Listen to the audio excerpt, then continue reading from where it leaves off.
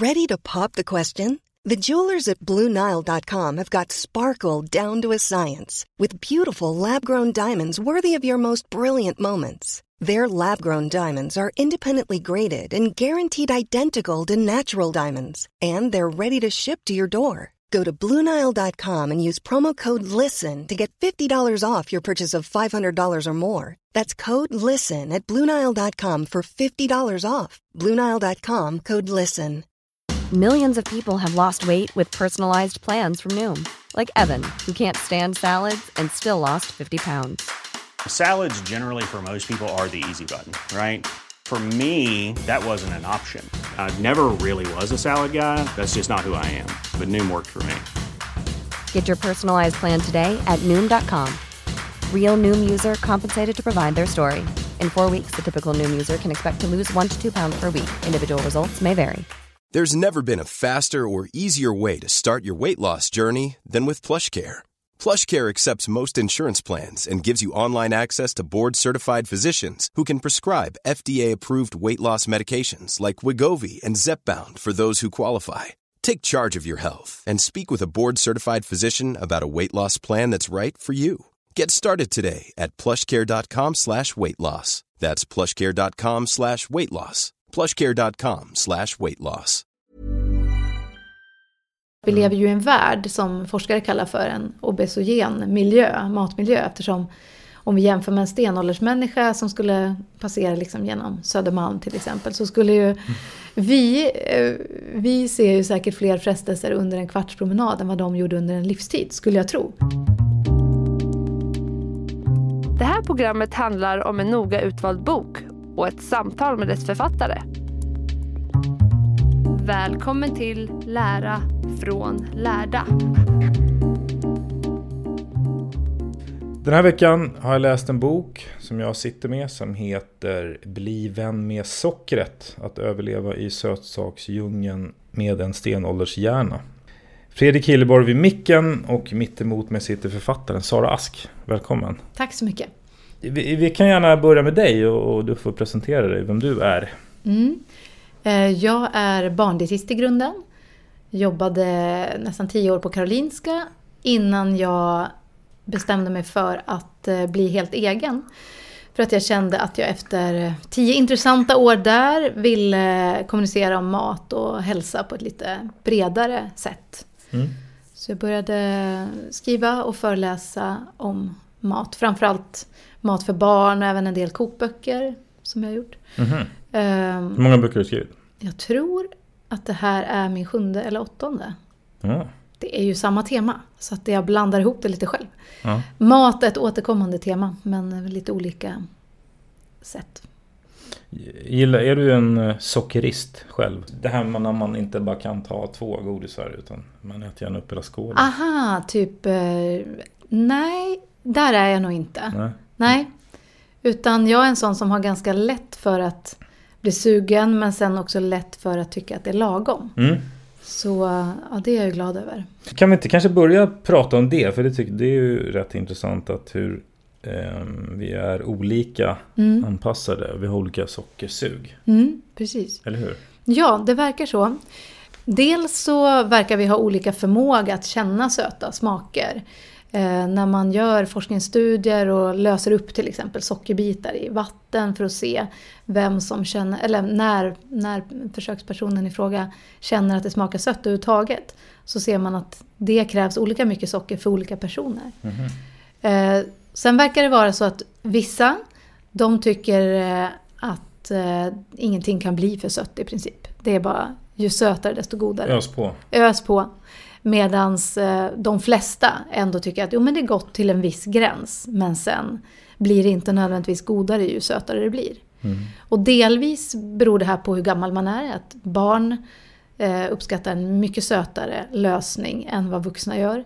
Men det verkar också finnas både skillnader mellan människor beroende på var på jorden man är född. Och andra skillnader som är kopplat till att man har olika arv. Och det kan då i sin tur vara kopplat till någon slags biologisk överlevnad. Ja, precis.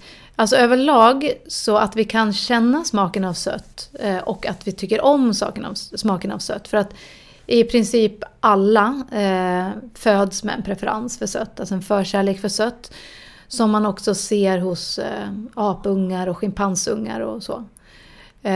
Och det tror man ju beror på att det har gynnat människan för länge sedan att vara inriktad mot liksom frukt, bär, honung. Men de forskare som har tittat på skillnader mellan människor beroende på vad man har för rötter, de har en fundering om det kan vara så, eftersom man ser till exempel att människor från Afrika där behövs det en högre koncentration av socker innan de känner den söta smaken. Medan människor till exempel i Europa har, om jag hårdrar det, känner det snabbare. Då tror de att det kan ha att göra med att det har varit viktigare för oss på de här breddgraderna att känna av smaken av sött, för att det kanske inte har varit lika vanligt. Och att det därför har varit viktigare. Men det är spekulationer, en teori.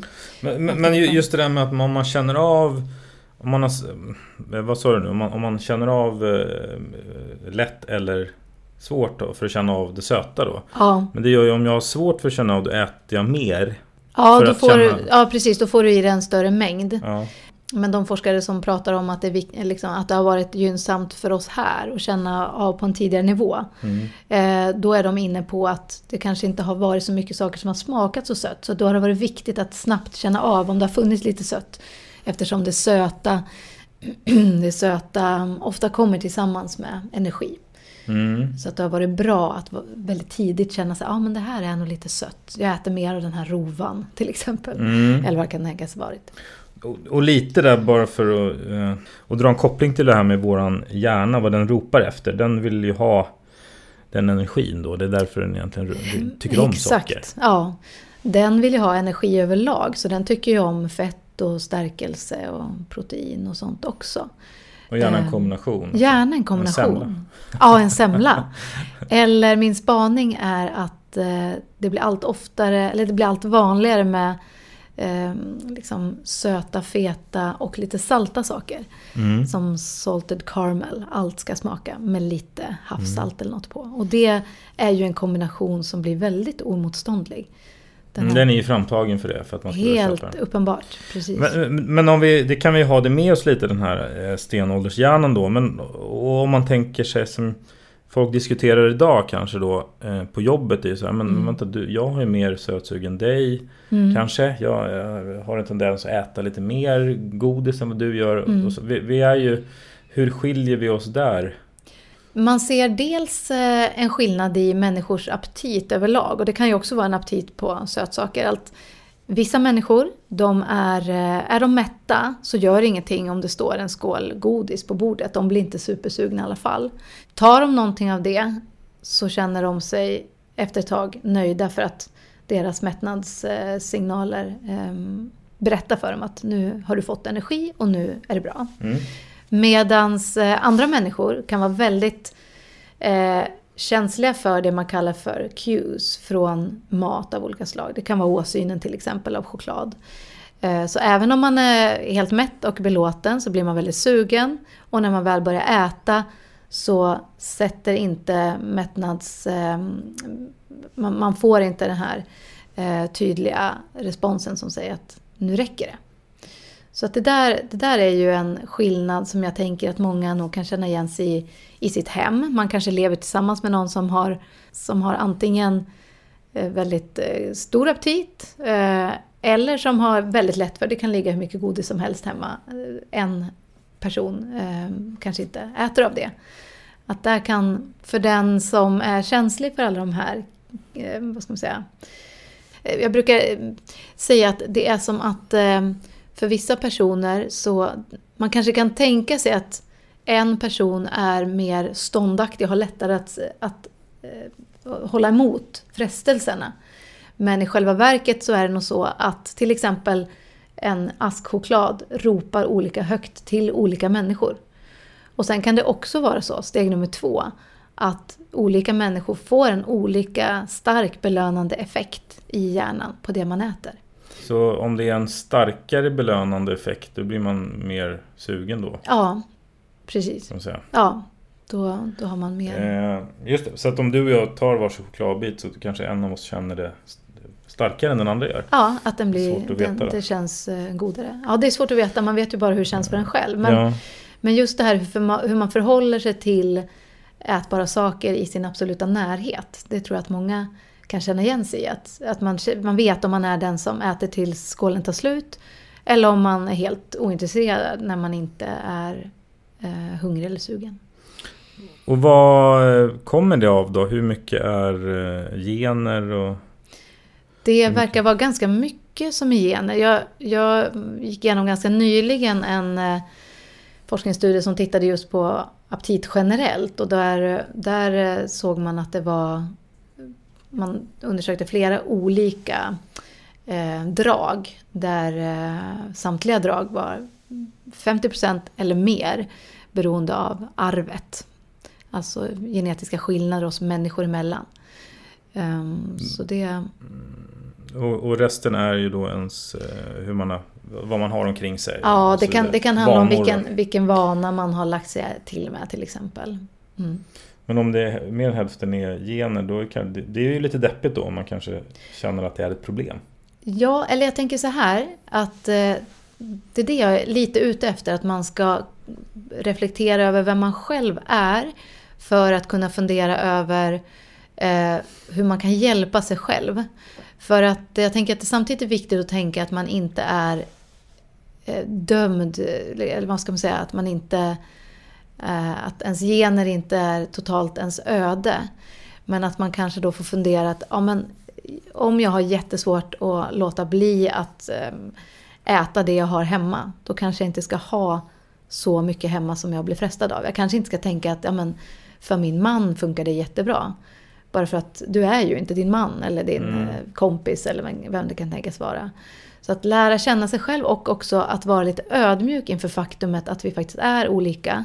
Och att det inte i första hand handlar om att vi är olika ståndaktiga, eller vilket ord jag ska använda mig av. Utan att det just är så att man får olika starka lockrop från den här maten beroende på vem man är. Så kartlägga för att kunna... Ja, för att kunna välja. För det kan ju vara så till exempel att man känner att man skulle vilja äta på ett lite annorlunda sätt än det man gör. Men att det är svårt. Jag tänker många har nog en bild av hur de skulle vilja äta.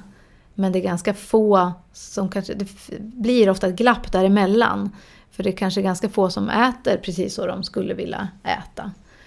Vad jag är ute efter är att man kanske egentligen skulle vilja äta lite mer grönsaker, lite mindre av vissa saker till exempel. Men att det inte är självklart att man ändå tar sig dit. Det kanske är så att man gör de första veckorna på året för man har bestämt sig för att utesluta något eller vad det kan tänkas vara. Men genom att få lite mer kunskap om, tänker jag, hur man funkar och varför det kan vara svårt att förhålla sig till en massa saker som pockar på ens uppmärksamhet i ens absoluta närhet. Så kan man också i bästa fall göra lite konkretare val för sig själv. Och det är ju lättare sagt än gjort, för att vi lever ju i en värld som forskare kallar för en obesogen matmiljö, eftersom om vi jämför med en stenåldersmänniska som skulle passera liksom genom Södermalm till exempel, så skulle ju vi ser ju säkert fler frestelser under en kvartspromenad än vad de gjorde under en livstid, skulle jag tro. Och också mat i en kombination av fett, stärkelse, socker, salt som inte finns i naturen. Så vår instinkt blir ju kapad av den matmiljön. Det är framtaget för att vi ska vilja köpa det så fort som möjligt. Ja. Och det är också vad vi gör själva när vi står och gör liksom kladdkaka med lite salt på toppen och så här. Jag försöker också göra det. Jag tycker det är så här godast. Men hur kan man egentligen få reda på ens egna sockersug och sådär? Man har en bild, men jag vet inte, kanske gjort en felbedömning. Ja, så kan det vara, tror jag. Min erfarenhet från mina år som kliniskt verksam dietist var nog att de som oroade sig mest när det gällde antingen sitt eget eller sina barns sockerintag var de som absolut minst behövde det. jag har en känsla av att det sitter liksom hela spektrumet från de som häller läsk i nappflaskan till de som lusläser buljongförpackningen för att se att det inte fanns någon sockerkorn i det. Så att där tänker jag att om det är så att man vill veta hur mycket socker man får i sig och hur pass det matchar mot det man anser är maxgränsen enligt nordiska näringsrekommendationer, då kan man ju... Jag har ett kapitel som handlar om hur mycket socker som finns i olika livsmedel, och där tänker jag att man under en dag eller så får läsa på det man äter. Men jag är väldigt noga med att poängtera att jag anser inte att det är så man varken bör eller ska äta. Nej, det är inte din poäng. Det är verkligen inte min poäng. För att lite grann styra in på ditt budskap kanske. Hur farligt är socker då? Jag anser ju att socker framställs mycket mer som ett nästan gift än vad det är. Jag anser att socker är en ingrediens som alla andra. Bara det att vi tycker kanske lite extra mycket om den. Så att det är svårt att äta lagom mycket när någonting innehåller socker. Men socker i sig, det finns inte mycket forskningsstöd för att socker i sig liksom leder till olika sjukdomar. Däremot är faktumet att vi tycker att socker är gott gör att vi kan äta mycket, och att det i sin tur leder till övervikt som i sin tur är en riskfaktor för flera olika sjukdomar. Vi äter mer och det är lätt att man äter lite för mycket. Ja, det blir lite för gott att äta helt enkelt. Och då kan det vara extra svårt att lyssna till mättnadssignalerna som säger att nu har du fått i dig tillräckligt med energi. Då äter man mer energi än vad man behöver. Tittar man på kolhydrater överlag så 1 gram socker skiljer sig inte energimässigt från andra kolhydrater. Och samma sak med protein, att det är likvärdigt energiinnehållet. Men största boven i dramat är att man då har en tendens att äta lite mer och så. Men och sen också att det är tomma kalorier. Ja, exakt. Det är den andra boven i dramat. Och det kom det alldeles nyligen, bara häromdagen. En forskningsstudie som också återigen visar. Förklara vad det innebär. Ja, det innebär att socker i sig innehåller bara energi. Inga vitaminer eller mineraler. Då kanske någon säger så här, men det här bruna sockret, ja, lite vitaminer och mineraler innehåller det. Men inte så att det har någon klinisk relevans. Utan tillsätter man socker i någonting, då är det som att man tillsätter bara energi. Man tillsätter ingen extra näring, alltså inga extra vitaminer eller mineraler eller fibrer eller antioxidanter. Så det man kan se är att människor som äter mycket socker, de får i sig mindre vitaminer och mineraler än vad andra människor får. Och det i sin tur kan också vara förknippat med olika risker. Risk för näringsbrist till exempel. Så de 2 faktorerna ser jag som största problemet med socker. Förutom karies som är givet. Att socker leder till karies om man inte borstar tänderna, om man inte använder fluortandkräm. Och hur mycket socker kan man äta? Det som nordiska näringsrekommendationer tillsammans med många andra länders rekommendationer har som riktlinje, det är att maximalt 10% av energibehovet bör täckas av rent, alltså av tillsatt socker. Och med tillsatt socker då menar man alltså strösocker eller sirap eller någon annan form av koncentrerad sötma. Alltså inte socker som finns i äpplen och mjölk och den typen av, alltså inte när det är naturligt inuti kvar i det är utöver de 10%. Ja. Och det är just för att äter du ett äpple så får du visserligen i dig socker, men du får också i dig mycket näring. Så. Ja, för det kan ju man hör folk säga sådär, banan, det ser himla mycket socker i. Exakt. Och det är för att socker har målats upp som någonting som är extra dåligt, som man bör passa sig för. Det är anledningen. Och som du sa där, det är 10% av ens energibehov, och då kan man ju ganska snabbt också koppla till beroende på hur mycket man rör sig och motionerar och så vidare, som man alltid pratar om. Eller hur? Jo, man kan säga så här att en genomsnittlig medelaktiv kvinna, för henne motsvarar den här rekommendationen ungefär 50 gram socker, det vill säga ungefär en halv deciliter socker om dagen.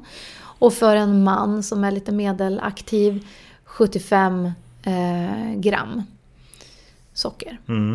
Sen är det faktiskt så att man får röra sig riktigt rejält för att det ska ha en stor effekt på energiförbrukningen. Det finns jättemånga positiva effekter av fysisk aktivitet. Men så där jättemycket mer socker ryms inte om man är medelaktiv. Är man däremot på en sån här ultramaratonnivå eller man tränar supermycket, då tar man kanske så att man till och med, det är verkligen nödvändigt att man tar olika lösningar som då bland annat innehåller en hel del socker av olika slag. Ja, just det, för att det är fortfarande, det blir ju så eftersom det är fortfarande bara 10% av energiökningen, precis. Så att säga. Så du behöver mer energi, men du behöver fortfarande bara 10% socker. Så det blir inte liksom massa godis extra bara för det. Nej. Per automatik. Liksom. Nej, det ryms mer om man skulle vilja det. Men jag tror att är man på elitidrottsnivå så vill man säkert hellre ha någonting som är uttänkt ordentligt. Men då finns det ligger ju ändå mycket i det där med att man bör röra sig, men det är för massa andra anledningar. Absolut, ja, det finns massor av skäl till att man bör röra sig. Men jag tror att det finns nog ett missförstånd eller missuppfattning om hur mycket fysisk aktivitet spelar in när det gäller till exempel kroppsvikten. Att där maten är gör den stora skillnaden. Vadå missförstånd? Men missförstånd att man nog tror att man gör av med väldigt mycket mer energi när man rör sig än vad man i själva verket gör. Om man till exempel vill gå ner i vikt, så är det vanligt, om man frågar människor på stan vad de tror är viktigast att göra då, så är det en majoritet som svarar att träna mer. Men det man i själva verket behöver göra, det man ser att ger effekt, det är om man äter mindre energi. Bara för att man förbrukar inte så mycket energi så att det gör någon stor skillnad. Men som sagt, det finns enormt många positiva effekter av fysisk aktivitet. Också ifall man är på väg att gå upp i vikt, så ser man att en människa som rör sig får bättre hälsomarkörer än en människa som inte rör sig, fastän de går upp lika brant i vikt. Tack vare då att man till exempel ökar sin känslighet för insulin och sånt som påverkar hela kroppen som sådan. Du nämner ju också, det tycker jag var spännande, det här med att man äter ju, det där med suget på, eller hur man äter påverkas ju inte bara av hur sugna vi är, utan till exempel med andra sinnen, som att vi uppfattar saker som lite godare när det är beroende på hur det serveras. Precis. Eller att man kan vara mätt och sen kommer in en god efterrätt. Så kan man det liksom tänker jag att mer eller mindre alla har upplevt någon gång. Ja. Hur man sitter så här jättemätt och belåten på restaurang kanske, eller hemma. Och sen så dyker upp en dessertmeny och känner man så här, men ja, det finns plats. Och det är ju kopplat till något man kallar för sensorisk specifik mättnad. Alltså att man kan vara mätt på den typen av intryck som man har fått vid middagen. Men kommer det då någonting sött, lent, något helt annat, då känner man att det där är jag inte mätt på än. Så det där ger jag plats till.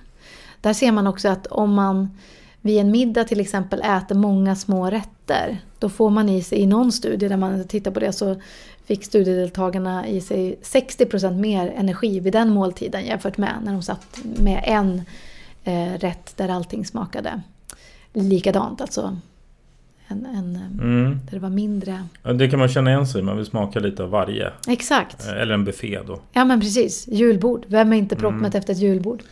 Och vad kan man, för det handlar ju om också att ett problem är att man kanske äter för mycket snarare än att man äter vad det innehåller, så att säga, att man stoppar i sig liksom för stor mängd. Precis. Man tror att det här med sensorisk specifik mättnad har varit bra för människan i tidernas begynnelse när vi hade hela naturen som skafferi, för att då ökade det antagligen chansen att människan skulle få i sig lite mer varierad kost och på så sätt också fler olika näringsämnen. Det kan ha varit förklaringen till det.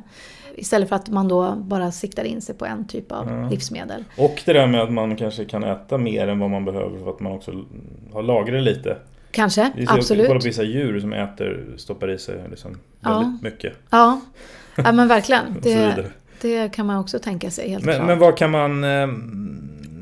kan man ta med sig av det då? Men jag tänker till exempel att vi i Sverige sägs vara de som äter mest godis i hela världen. Och det tror jag beror på att vi uppfann väl lösgodiset här. Och det är ju typ en sån här, man kan liksom stå och plocka på sig 30 olika sorter i sin påse. 30 geléhallon hade man ju spytt efter hälften. Eller gelérottor eller någonting. Det hade man kanske inte... Ja, samma? Ja, precis. Nej, precis. Nej, det är inte alls lika roligt. Nej. Som om man får 30 olika konsistenser och smaker och sådär. Jag tror i alla fall att det är en av anledningarna till att vi är storkonsumenter här. Men vad man verkligen kan ta med sig från den här lärdomen, förutom då en förståelse för varför man funkar på det sättet, det är väl kanske att om man vet med sig att man har svårt att äta lagom mycket, alltså om man känner sig att jag är ständigt på väg upp i vikt och jag trivs inte med det till exempel, och man ständigt äter lunch på en buffé, en restaurang, då kanske det är någonting man inte borde göra lika ofta till exempel. Jag är ju ute efter att hitta en balansen eller att människor ska hitta balansen där de känner att de kan njuta av maten samtidigt som att de inte upplever att de överäter om de inte vill det. Människor får se ut precis hur de vill. Det är inte det jag är ute efter, utan hur man mår både psykiskt och fysiskt. Och då att lära känna sina akilleshälar. Och just det här är ju en akilleshäl för de allra flesta. Men och är det inte det något man kanske ska sträva efter, att man snarare äter gott med lite mindre i sådana fall än att hålla på att plocka bort och förbjuda? Ja, men verkligen. Alltså jag är ju helt inne på det, att tänka så lite som möjligt på vad man ska plocka bort om man inte är allergisk eller mår dåligt av vissa livsmedel eller måste plocka bort någonting. Att tänka att man äter och äter medvetet och njuter av det man äter. Och tillåter sig själv att äta. För det finns ju också någonting som man kallar för last supper syndrome, som jag tror att många känner igen sig i. Att bestämmer man sig för att men från och med måndag då är det slutätet av vad det nu kan tänkas vara. Då verkar det som att kroppen ställer in sig på att nu blir det snart brist. Det är bäst att jag äter ordentligt av det här nu. Eller man kanske hittar en halv chipspåse hemma och tänker att det är bäst att jag äter upp det här så att det inte finns några chips hemma, så ska jag börja äta nyttigare imorgon. Det tänker man ju aldrig om man ser en påse morötter. Bäst jag äter upp de här så att de blir uppätna. Men att kroppen gärna vill lagra de här grejerna. Och att man kan liksom ladda maten onödigt mycket genom att hålla på med förbud. When you're ready to pop the question, the last thing you want to do is second guess the ring. At BlueNile.com, you can design a one-of-a-kind ring with the ease and convenience of shopping online. Choose your diamond and setting. When you find the one, you'll get it delivered right to your door. Go to BlueNile.com and use promo code LISTEN to get $50 off your purchase of $500 or more. That's code LISTEN at BlueNile.com for $50 off your purchase. BlueNile.com, code LISTEN. Hey, it's Danny Pellegrino from Everything Iconic. Ready to upgrade your style game without blowing your budget? Check out Quince. They've got all the good stuff, shirts and polos, activewear, and fine leather goods, all at 50 to 80% less than other high-end brands. And the best part? They're all about safe, ethical, and responsible manufacturing. Get that luxury vibe without the luxury price tag. Hit up quince.com/upgrade for free shipping and 365-day returns on your next order. That's quince.com/upgrade. Burrow is a furniture company known for timeless design and thoughtful construction, and free shipping. And that extends to their outdoor collection. Their outdoor furniture is built to withstand the elements, featuring rust-proof stainless steel hardware, weather-ready teak, and quick-dry foam cushions. For Memorial Day, get 15% off your Burrow purchase at burrow.com/ACAST and up to 25% off outdoor. That's up to 25% off outdoor furniture at burrow.com/acast. Men som sagt, jag har full respekt för de som av olika skäl behöver olika regimer. Men jag skulle inte säga att jag tror på det för den stora massan. Nej, jag får mig att du också skriver istället för förbud då sikta på vad jag ska äta. Eller det som, alltså... Ja, precis. Det finns ju väldigt mycket, jag är ju liksom ute efter ett samtal om mat som handlar mer om den potential som finns i mat än vilka saker man bör undvika för att de skulle vara skadliga. Jag anser till exempel att det finns ingenting som är så, inget ätbart som är så onyttigt att vi aldrig bör äta det, och inget som är så nyttigt att vi bör äta det hela tiden. Utan att det handlar om någon slags balans däremellan. Och att allt är mat, helt enkelt. Viss mat äter vi inte jämt och annan mat äter vi oftare. Det var en del som du pratar om som jag tycker är väldigt spännande, som är det där med, det finns också kluster och kopplingar mellan, för man kan, alltså de som äter mycket socker och godis gör andra saker också i större utsträckning. Alltså, exakt. Kopplat till att man kanske inte tränar eller röker och lever en osundare livsstil. Överlag, det också kan vara förklaringen. Ja, kan du inte förklara det? Ja, men jag tänker att det tydligaste exemplet är till exempel, skulle jag säga, läsk. Sockersötad läsk är förknippat med, till skillnad från socker i liksom sockerform, i annan form än i form av läsk och sockersötad dryck, så kan man då med läsken se att men det korrelerar faktiskt med vissa sjukdomar. Det korrelerar med ökad risk för typ 2-diabetes. Varför vet man inte riktigt, men ett av skälen skulle kunna vara att man ser att människor som dricker mycket läsk väger mer. Och att en övervikt eller fetma i sig ökar risken för typ 2-diabetes. Då skulle man om man ville kunna skylla allting på den sockersötade läsken. Och mycket finns säkert att liksom, skylla den på. Till exempel att det verkar som att man har svårare att känna mättnad när man har druckit socker än om man har ätit i form av godis till exempel. Inte för att jag förespråkar att man ska äta sig mätt på geléhallon, men man verkar i alla fall kompensera för det genom att äta mindre annat jämfört med om man dricker sina geléhallon, så att säga. Då orkar man ändå äta lika mycket. Så att socker i flytande form verkar liksom ta bakvägen förbi hunger- och mättnadssignalerna. Ja, det vet man kan dricka ganska mycket. Ja, eller hur? Det slinker ner. Det slinker ner. Man verkligen ser det, hur det så här fuskar förbi någonting där. Törst, alltså. Ja, exakt. Men det är ju också det här att människor som dricker stora mängder läsk tenderar ju att göra andra saker, som du säger, som också är ohälsosamt. Som också ökar risken för olika vanliga sjukdomar som typ 2-diabetes, hjärt-kärlsjukdom, olika cancerformer.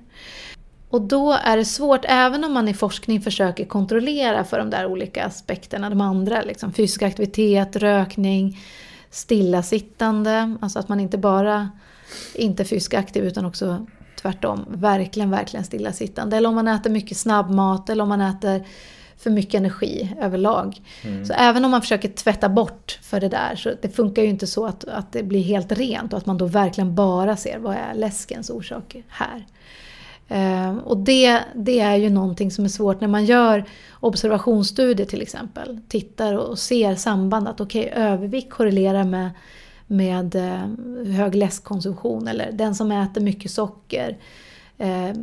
Det verkar finnas ett samband här med olika ohälsomarkörer. Det är svårt att veta vad som är specifikt sockrets eller läskens del i det. Ja, men precis. Och likväl som det finns kluster åt det hållet, så tenderar väl att finns kluster åt andra hållet också. Ja, men verkligen. De som, vad man sysslar med i livet i övrigt och var man bor och så vidare. Det tydligaste, exakt, det tydligaste där skulle jag säga i min värld är frukost. Att frukost korrelerar med väldigt många andra faktorer. Den som äter frukost verkar må mycket bättre. Men när man tittar specifikt så verkar det snarast vara det att den som äter frukost gör också många andra saker som ofta leder till hälsa. Så det kanske faktiskt inte är just frukosten i sig som är lösenordet, utan många bäckar små. Man gör ju väldigt många fler saker än dricker läsk eller äter frukost. Men vad gör man med frukosten?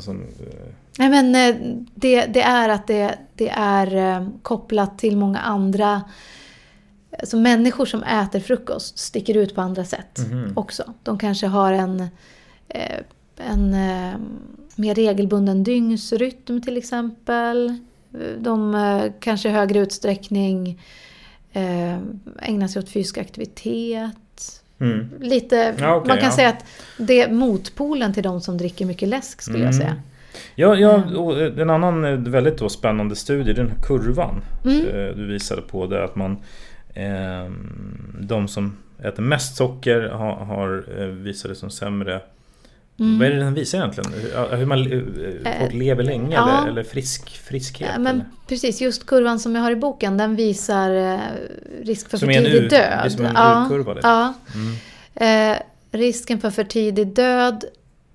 Man skulle kanske kunna tänka sig, om man tittar på hur mycket socker människor äter och vilka som löper risk för en för tidig död, så skulle man kanske kunna tänka sig att ju mer socker, desto större risk.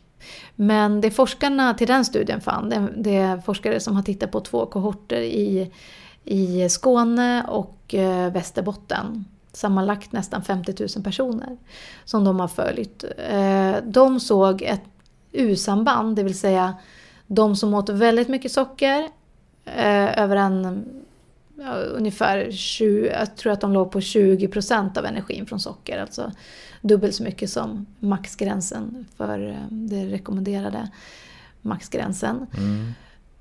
De som åt mycket alltså, de löpte ökad risk för tidig död, men de som åt väldigt lite löpte också ökad risk för tidig död, de som var nere på 1,5 matsked.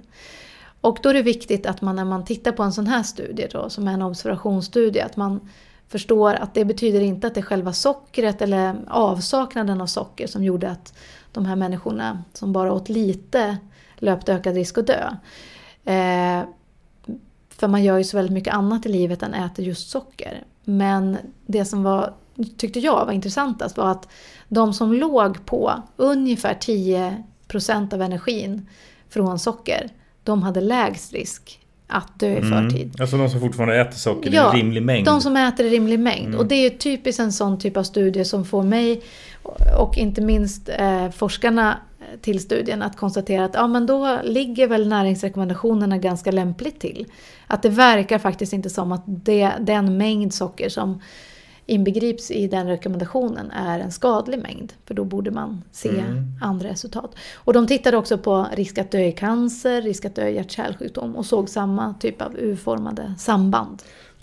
Den släpptes förra året, va? 2019? Ja, det var ganska precis ett år sedan. Precis. Och i samband med det så nämner du att en tes då skulle kunna vara att de här som äter rimlig mängd, de kanske till exempel äter fikabröd. Och att den aspekten skulle kunna vara som en social del som man mår bra av. Ja, men exakt. Man vet, exempel. Ja, precis. För de forskarna, de tittade lite på, de blev intresserade av att se eller varifrån har de här människorna fått sitt socker. Och då såg man att få sockret från den utskällda läsken, det verkar inte vara så bra.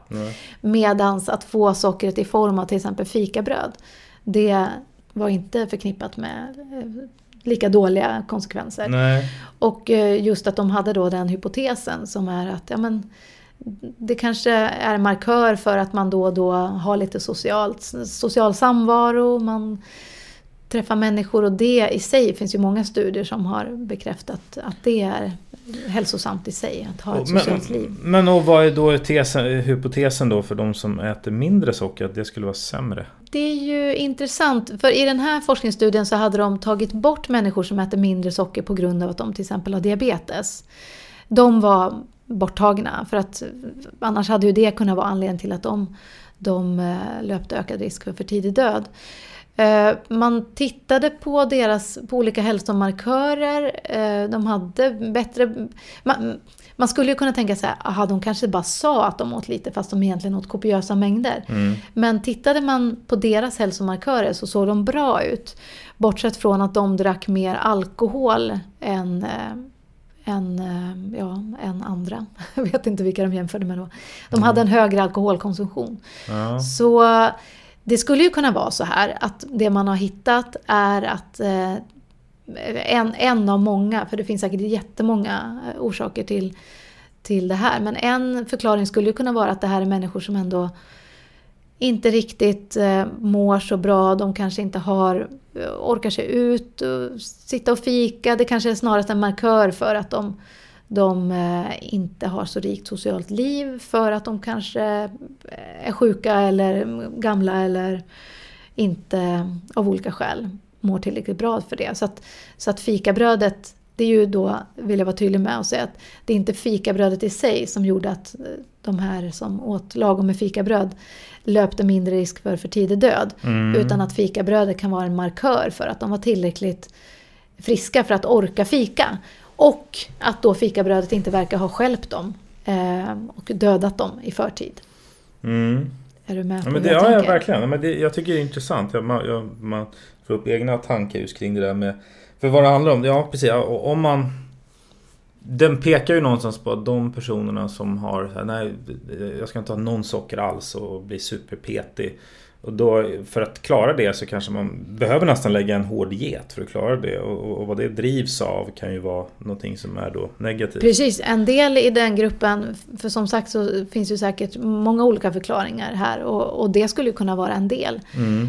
Jag tänker för vissa människor så innebär ju rädsla för mat och problem med maten otroligt stor social, eller vad säger jag, ångestfylld tillvaro, verkligen. För att hamna så under 10% och lågt, då måste du anstränga dig. Ja, det skulle jag säga. Det är inte av en slump. Nej.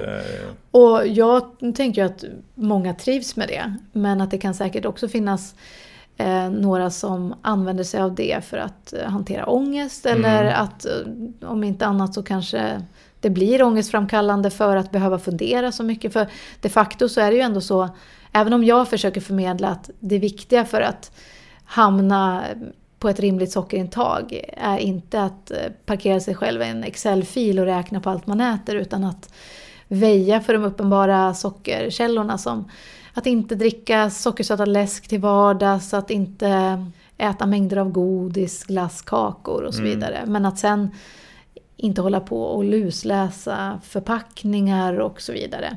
Men om man verkligen vill äta sockerfritt så behöver man ju göra det. Bara för att det är ju ändå så att det finns... Socker ingår ju som en smakkomponent i väldigt många olika livsmedel.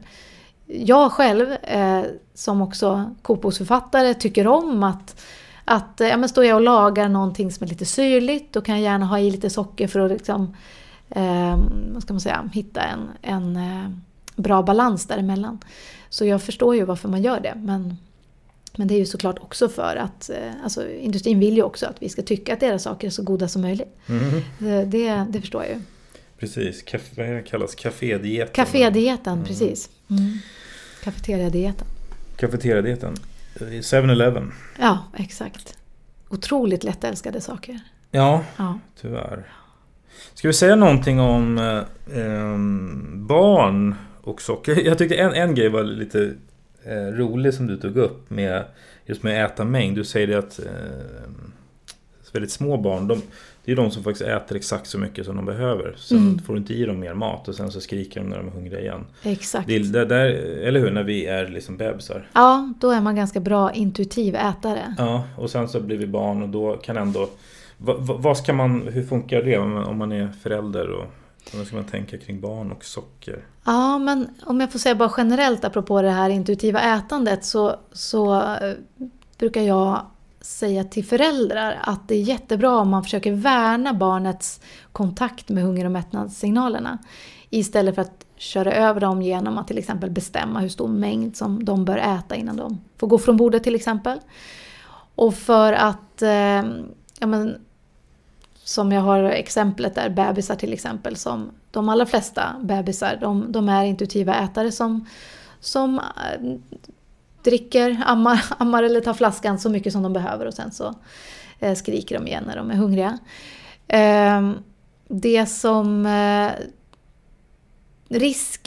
risken om man bestämmer hur mycket barnet bör äta är då att barnet lär sig lyssna till yttre signaler, till exempel att tallriken ska vara tom, snarare än att lyssna inåt. Hur känns det när jag är mätt? Och det där är himla fint om man får gå vidare ut i vuxenvärlden med en bibehållen känsla av hur det känns när jag har fått i mig lagom mycket. För på samma sätt som vi ju inte vill lära våra barn att det är bra att hyperventilera eller sova dubbelt så länge som vi behöver, så vill vi ju egentligen att de lär sig vad som är lagom när det gäller mat också. Problemet är bara, för jag jämför då liksom... Svårt. Vad svårt då? Det kan tyckas vara svårt. Bara det är väldigt svårt, för att när man gör forskning och tittar på vad föräldrar tror är lagom mycket mat, så tror de ofta att barn behöver mer mat än vad de i själva verket gör.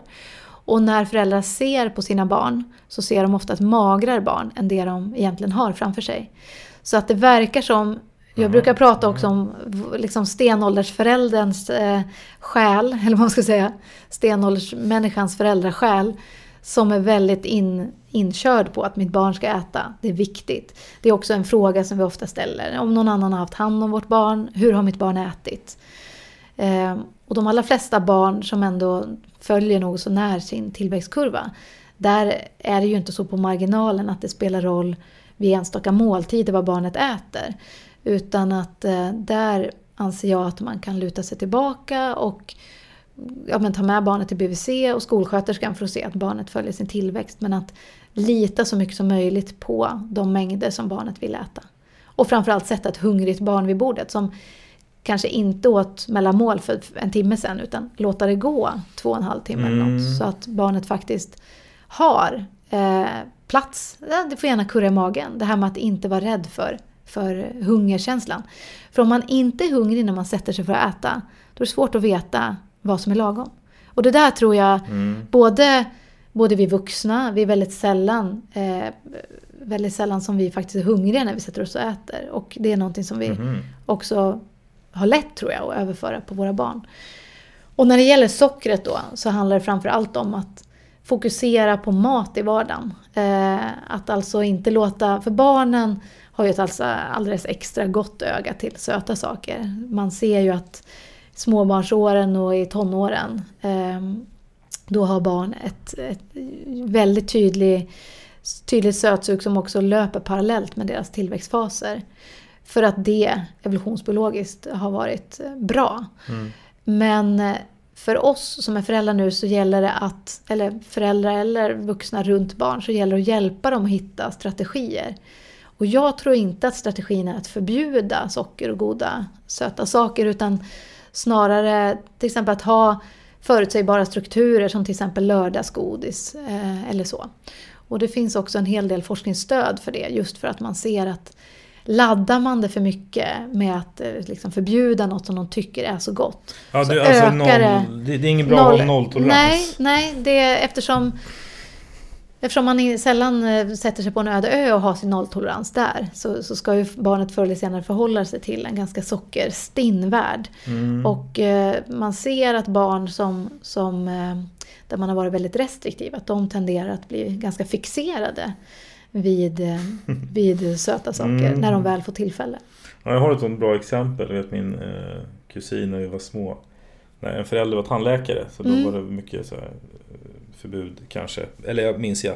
Sen när det väl blev grönt ljus, då kom liksom näven ner i godisskålen. Ja. För att det blev liksom nu är det tillåtet. Precis, liksom. Då vill man passa på. Men för du förespråkar mer att lite grann coacha in i det här lagom approachen, och då kanske genom att man har bättre att ha exempelvis lördagsgodis än att ha sockerförbud jämt. Ja. För då blir det nästan, man kan tänka sig att man då nästan vill så här tjuväta eller när man får chansen. Så. Jo, men precis. Och även om man som förälder tycker att det här funkar jättebra, så ska man veta att det kan ju hända att barnet säger eller gör andra saker när man inte själv är med. Men att de vet att det här spelar så stor roll för min förälder. Så att det är kanske något som man också skäms för. Att man har det här starka suget.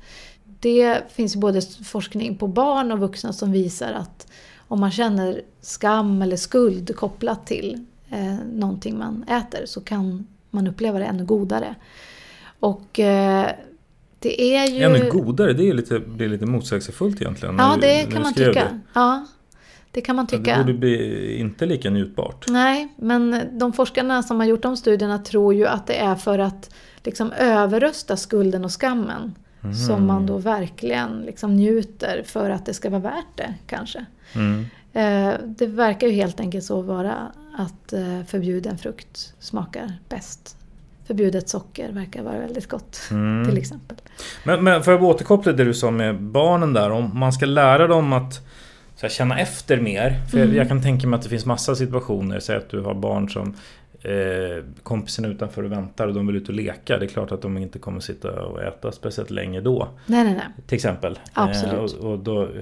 Och det finns väl säkert massa situationer, men i praktiken liksom, hur lär man någon annan att känna efter utan att liksom, nej men nu måste du faktiskt äta upp här. Du kan inte springa och leka efter 10 sekunder. Nej.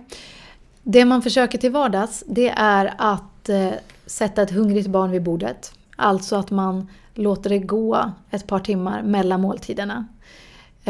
Just för att barnet ska vara lite motiverat rent hungermässigt.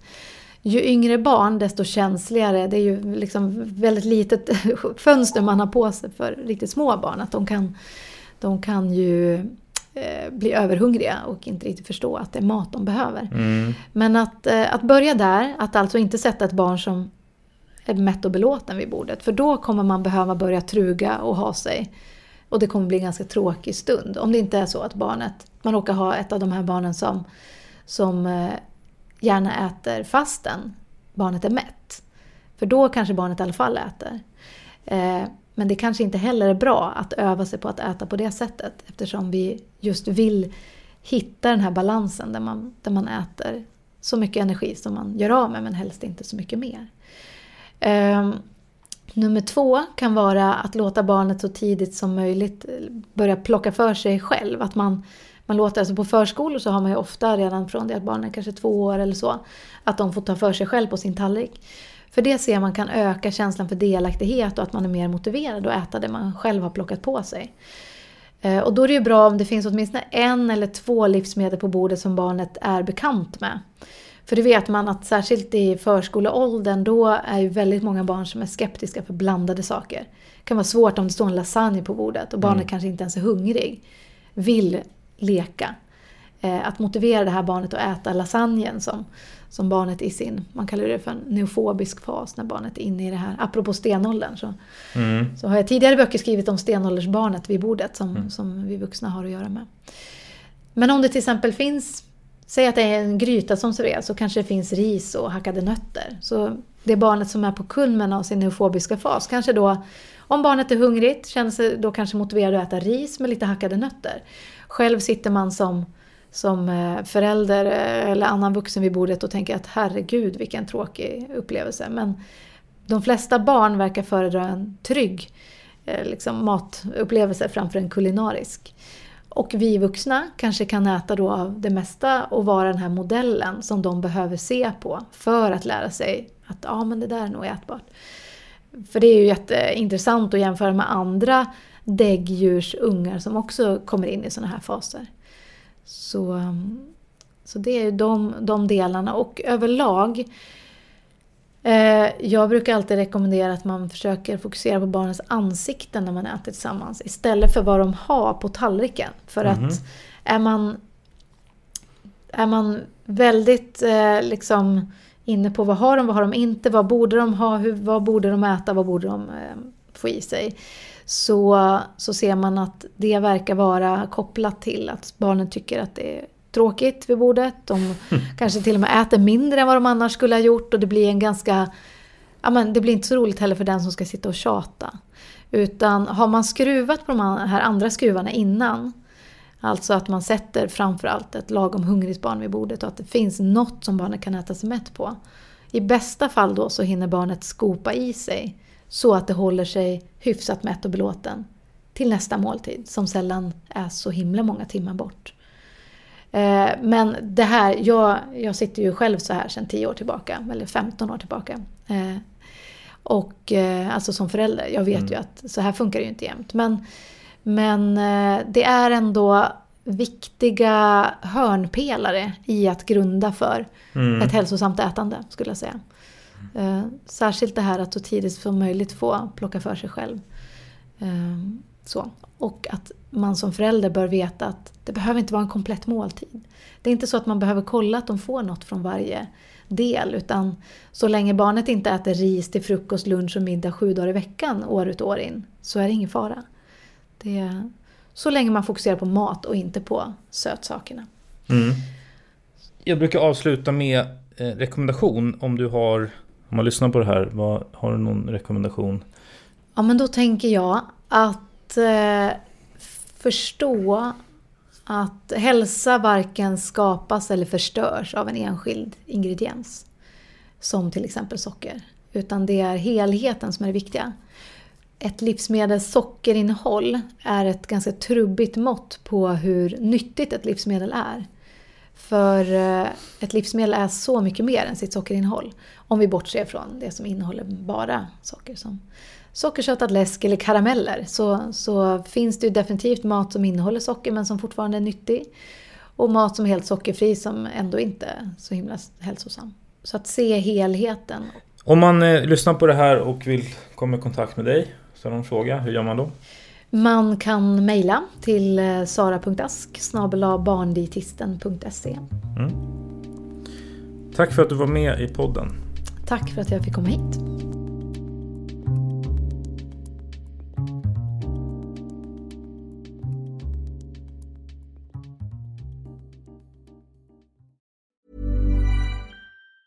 Hi, I'm Daniel, founder of Pretty Litter. Did you know cats tend to hide symptoms of sickness and pain? I learned this the hard way after losing my cat, Gingy. So I created Pretty Litter, a health monitoring litter that helps detect early signs of illness by changing colors, saving you money and potentially your cat's life. Pretty Litter is veterinarian developed, and it's the easiest way to keep tabs on your fur baby's health right at home. Go to prettylitter.com and use code ACAST for 20% off your first order and a free cat toy. Terms and conditions apply. See site for details. Imagine the softest sheets you've ever felt. Now imagine them getting even softer over time. That's what you'll feel with Boll & Branch's organic cotton sheets. In a recent customer survey, 96% replied that Boll & Branch sheets get softer with every wash. Start getting your best night's sleep in these sheets that get softer and softer for years to come. Try their sheets with a 30-night guarantee. Plus, get 15% off your first order at bollandbranch.com. Code BUTTERY. Exclusions apply. See site for details. Planning for your next trip? Elevate your travel style with Quince. Quince has all the jet-setting essentials you'll want for your next getaway, like European linen, premium luggage options, buttery soft Italian leather bags, and so much more. And is all priced at 50 to 80% less than similar brands. Plus, Quince only works with factories that use safe and ethical manufacturing practices. Pack your bags with high-quality essentials you'll be wearing for vacations to come with Quince. Go to quince.com/pack for free shipping and 365-day returns.